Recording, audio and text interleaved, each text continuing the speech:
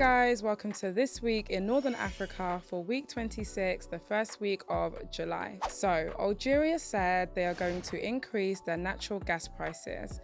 They just closed a deal with 3 partners. And this is an example of an African country actually benefiting from the Russia-Ukraine war, since Europe is in the market looking for alternatives. In Egypt, their first electrified light rail transit system that was jointly built by the Chinese and the Egyptians has started its trial run this week. Now, 22 trains will connect Cairo to other cities, and to me, anything that helps people move around better in Africa is beneficial to our economies and increases productivity, so well done to Egypt there.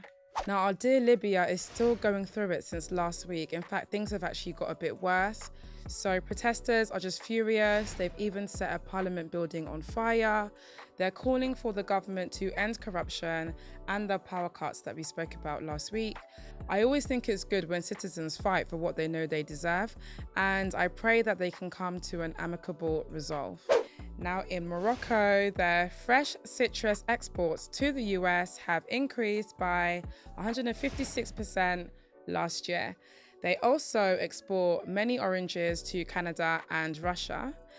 And I myself haven't actually had any Moroccan oranges, but something I am going to say is that in Africa, we just have to continue to strive to do better, because the cost of transportation for these oranges is increasing, and this is just going to make our products less competitive and also harder for everyday people to be able to afford them. So hopefully we can continue to solve the logistics problems that we have on the continent. So, Sudan's top general has said that the armed forces are going to step away from the government. This is to help avoid any political crisis, and they are also trying to usher in a civilian government. Thankfully, this was done peacefully. The African Development Bank gave the Tunisian government a €584,000 loan. So they're supposed to use this loan to strengthen and rehabilitate the drinking water network in the governorate of La Manuba.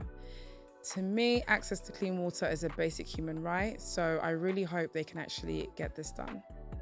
Thanks for listening to this week's Roundup, guys. Don't forget to subscribe to the channel and comment below with any other headlines happening in your country. See you.